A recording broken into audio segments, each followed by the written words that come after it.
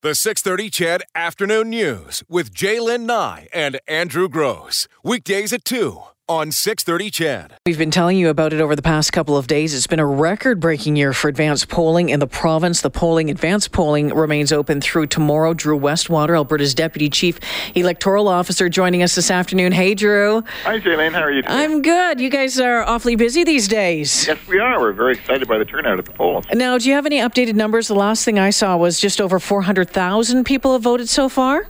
That was as of the close of polls yesterday. We'll have new numbers at the end of the polling today for everybody. All righty. So this Vote Anywhere initiative proving popular, do you think that is one of the main reasons why the numbers are so high? I think it's one of the contributing factors for sure, Jaylen. The novelty of it, because you don't have to go to the one we sent you to previously. You can go wherever you are in the province on any of these days, which is encouraging for a lot of people who travel a lot or visiting and not at home all the time. So we've got 127,000 of them that have taken advantage of that so far. Wow. And more every day. So it's a really good thing. That's fantastic. And again, have you run into any problems? I had an email come across my desk earlier this week. It was someone whose voter's card showed up at their house, and it said that their polling station was something like 120K down the road. There was some mix-ups there. Are you seeing many major issues?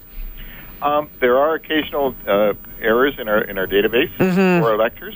If they get a card like that, just go to their local voting location that's nearby, and we can look it up on the website for them, or they can call our call center, or look in the newspaper. It'll tell them where their closest voting location is to them. They can go there, give their name and address. We'll give them the proper ballot. They'll be able to vote in the normal way. If they bring that card back with them, we can fix it for the next time. Okay, Drew, when we were talking about the advanced polling, tell us again, remind folks who are listening how that's going to impact getting the results on election night. Yeah, what it'll do, Jaylen, is traditionally and historically, Albertans are used to getting the unofficial results after we counted them all on election night. We hand them by hand and report results in and then post them up on our website, and everybody's there for the newscast at 11 o'clock for finding out the results. That's going to change this year for the very first time in Alberta. We'll get all the ones we counted by hand for the 11 o'clock news on Monday night, or Tuesday night, for the news coverage, but there will be still these Vote Anywhere ballots that have not been counted yet.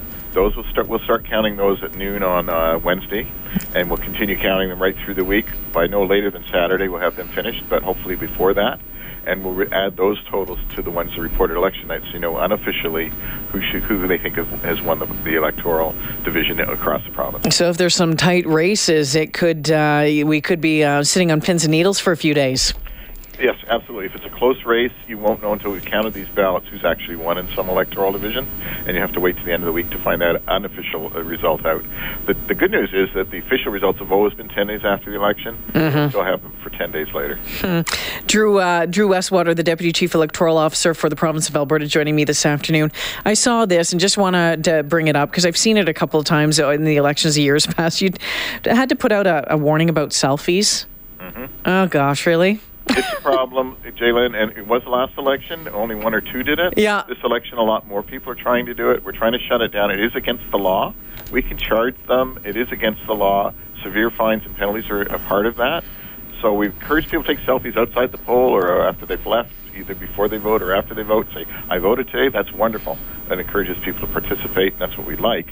They cannot take pictures inside the poll, and they most definitely cannot take a picture of their ballot. The secrecy of the ballot is paramount. It's integral to the democratic process. It's what makes our process so much different from other countries in the world. You mark your ballot, you put it in the ballot box, nobody in the world will ever know who you voted for, ever. If you start doing that, that violates that, and the integrity of the whole voting process goes out the window. All righty, Drew, the advanced polling stays open until what time tomorrow?